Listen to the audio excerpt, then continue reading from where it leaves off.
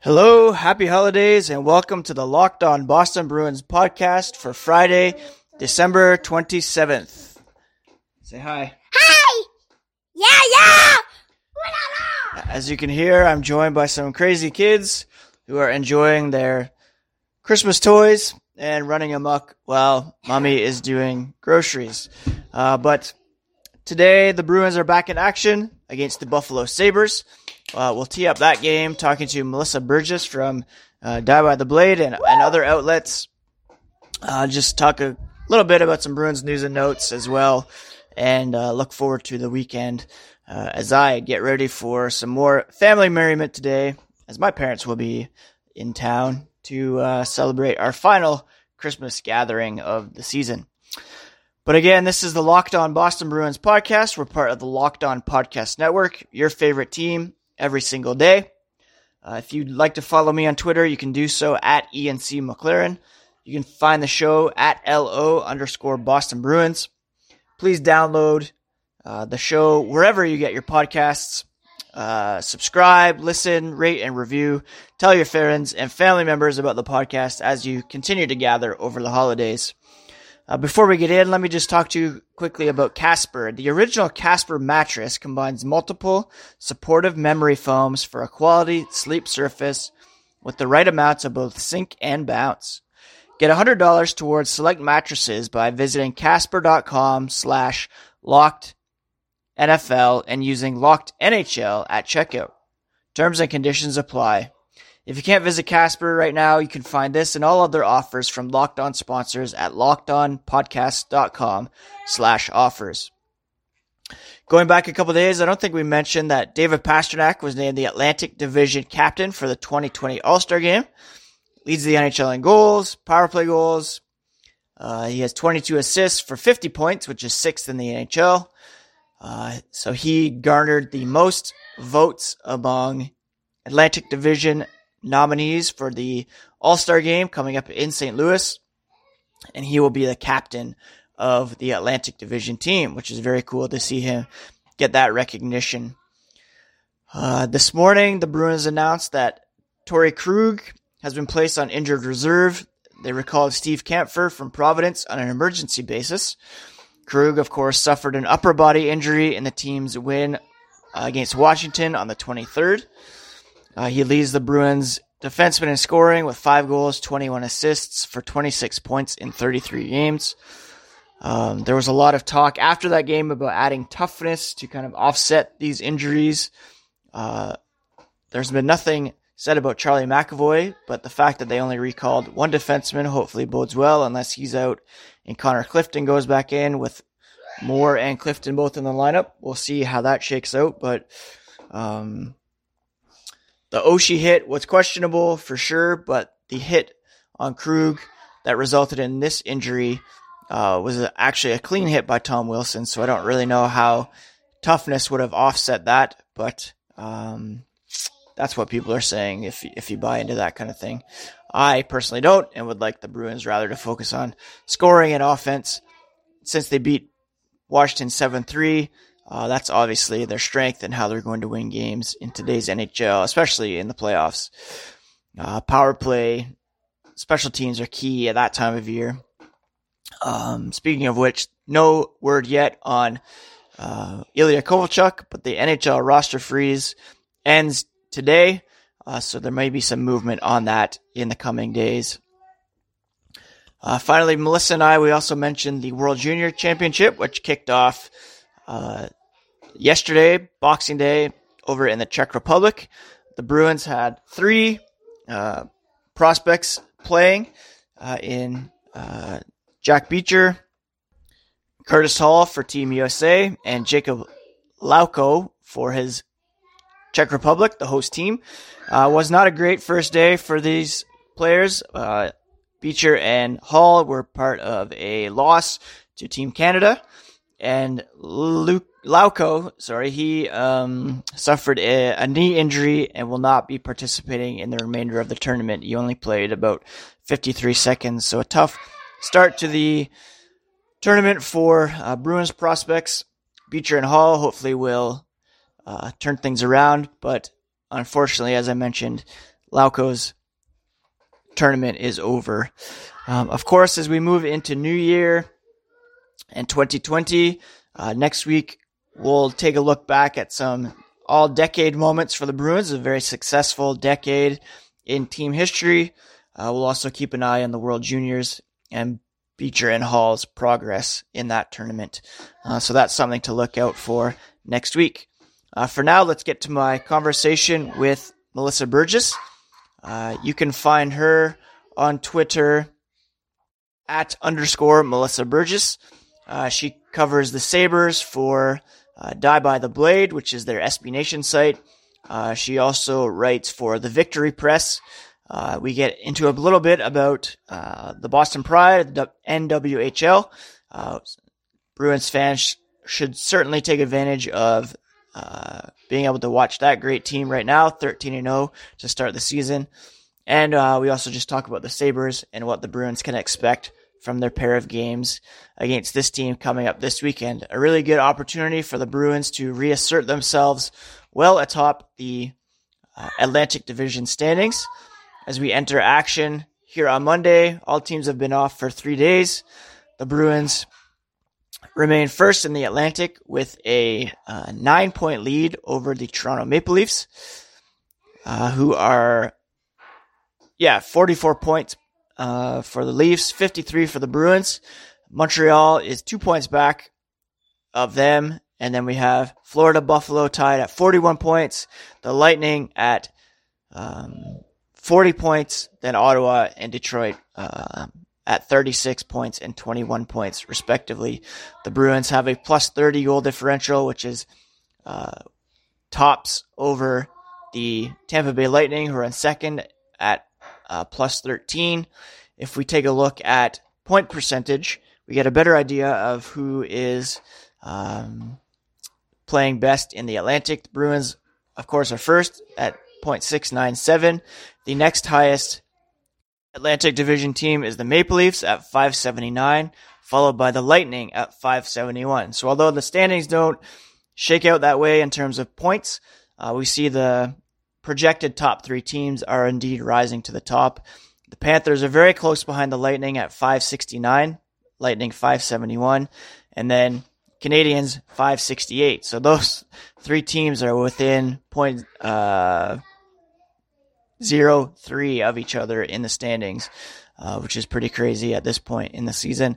So still lots to be determined there. The Sabres are 539, so a bit of ground to make up on the opposition, but right now it's Boston, Toronto, Tampa Bay, Florida, Montreal, with Tampa Bay, the Panthers, and the Canadians all bunched together pretty evenly.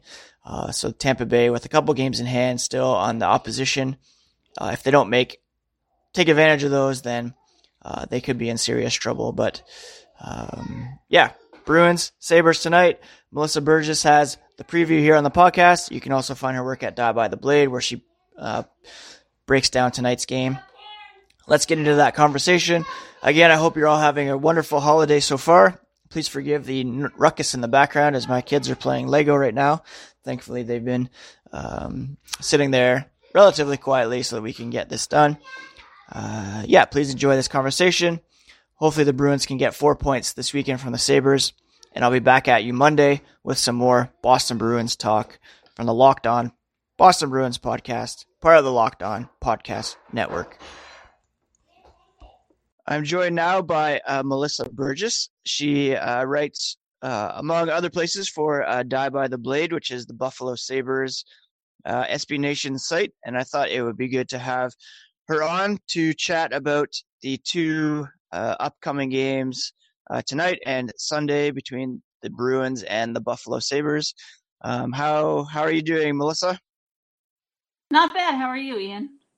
I'm doing pretty well. It's been pretty crazy couple days. It's Friday morning, so after Christmas, Boxing Day, it's been a pretty hectic couple of days, but nice to be able to get back to watching NHL hockey tonight. At least it was fun to watch World Juniors yesterday. Were you able to watch Canada USA game at all?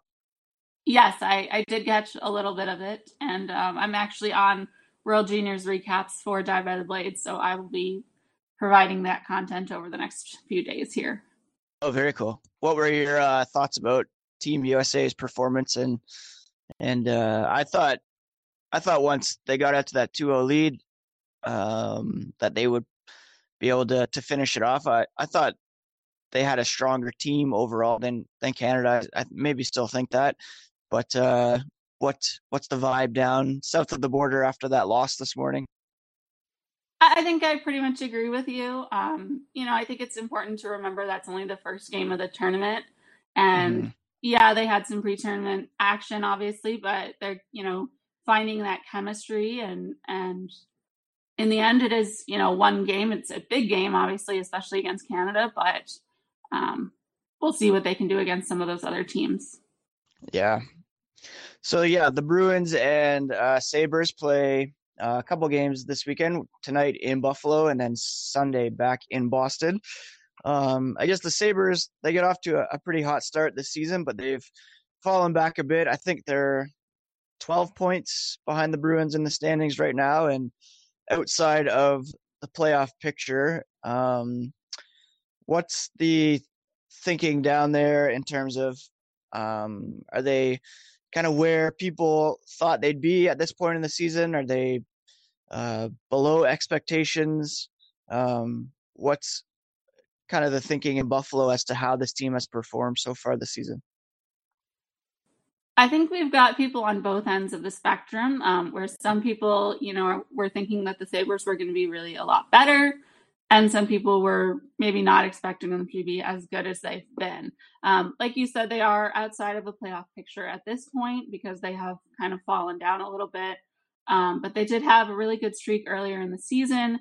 And for me, I think that they were actually doing better than I expected of them. And yes, they've dropped a little bit, but, there's still more than half of the season left.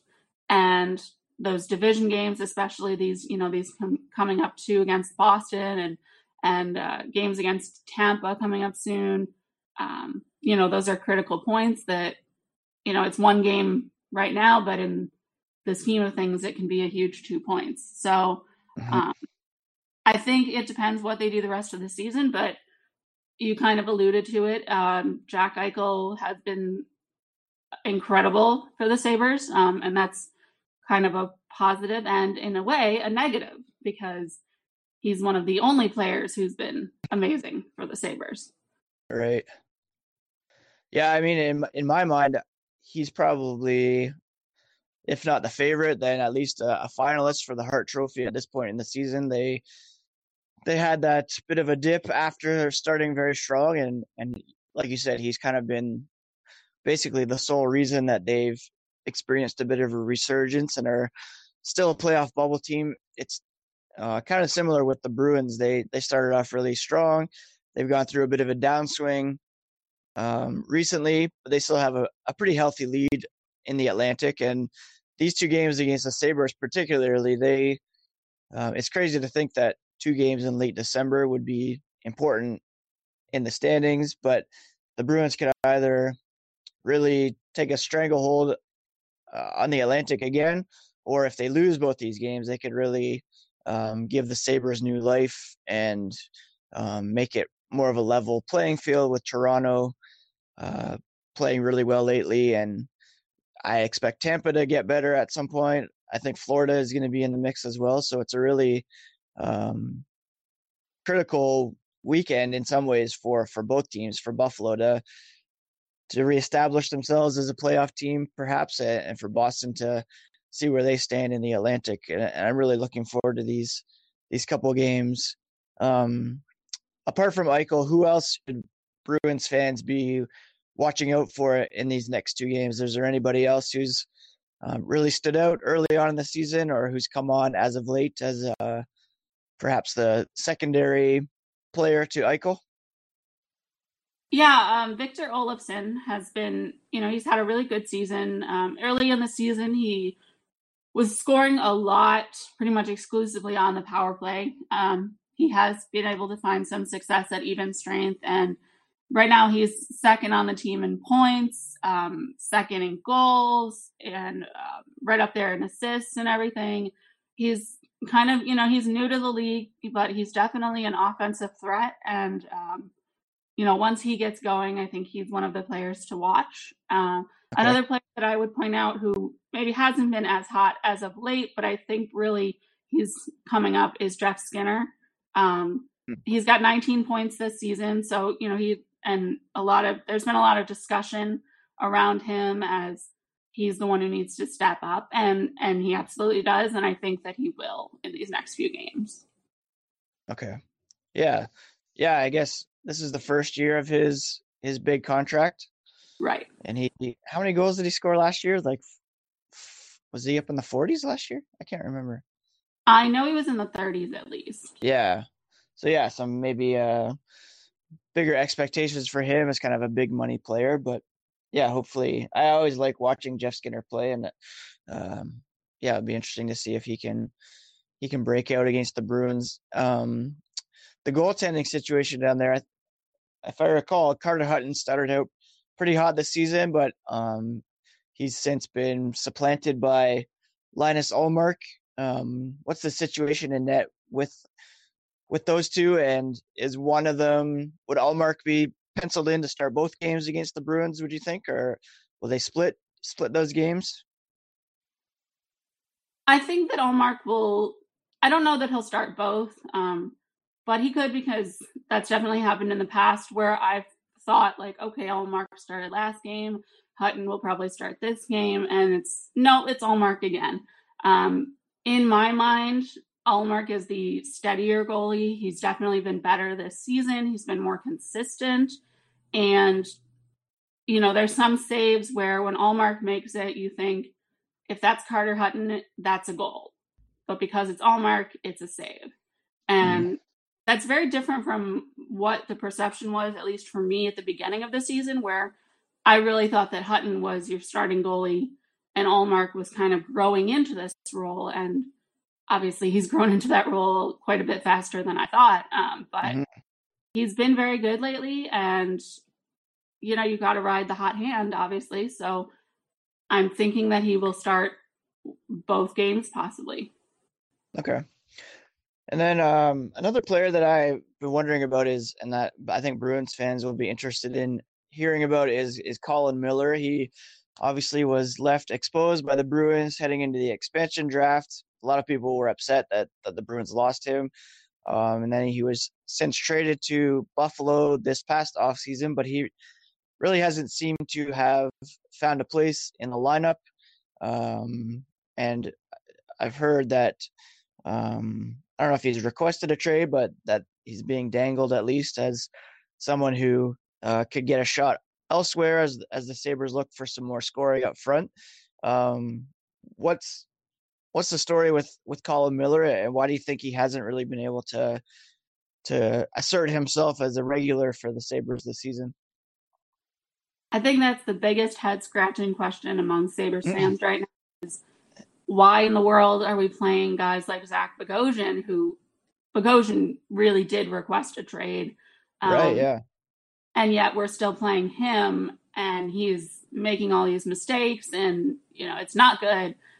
And yet Colin Miller is sitting in the press box. And it's definitely a frustrating point among Sabres fans, because I think we know how good Miller can be, but he's just not being given those opportunities. And, it's sad to see kind of that talent wasted basically in the press box. Even after Bogosian requested a trade, he was sat out for a game or two or whatever, but he's been right back in, and he's not been playing well. So it's not like you're, showcasing this player and all the amazing things he can do in hopes of getting him traded. It's kind of like the opposite. You're showcasing what he can do and saying, hey, you really don't want this guy. So I think it's definitely frustrating and angering to Sabres fans that Miller is not getting played the way that he should. He's played 27 games this season. He hasn't played since the terrible game against the Flyers on the 19th of December, which was also the game that Eichel was missing for. And I mean, now that the roster freeze, is coming up, maybe we see a trade for Bogosian. I don't know. That's obviously what Sabres fans are hoping for. Right, yeah. I'm sure that 9 out of 10 Sabres fans that you would talk to would prefer to have Colin Miller in the lineup over Zach Bogosian. Sure, yeah. That makes sense. Yeah, it's really weird because, like I said, a lot of Bruins people were pretty upset that he was left exposed and that he was taken, and I'm sure a lot of people would love to have him back, but I don't know if there's a fit there. But yeah, it's a really weird situation. Before I let you go, I would like to talk about the NWHL as well. You cover the NWHL for the Victory Press and elsewhere. Who else do you write for about women's hockey? That's really it for women's hockey, but I do also write for Canisius College, but that's a totally separate animal. Right. And I noticed you tweeted the other day about the Boston Pride, how they're 13-0 to start the season, undefeated, just dominating the NWHL this season. For fans of the Bruins who maybe haven't taken the time to get invested in the Pride or go check out a game, what can you tell us about why people should take that step in, and why kind of it's exciting product to invest in along with kind of the NHL hockey?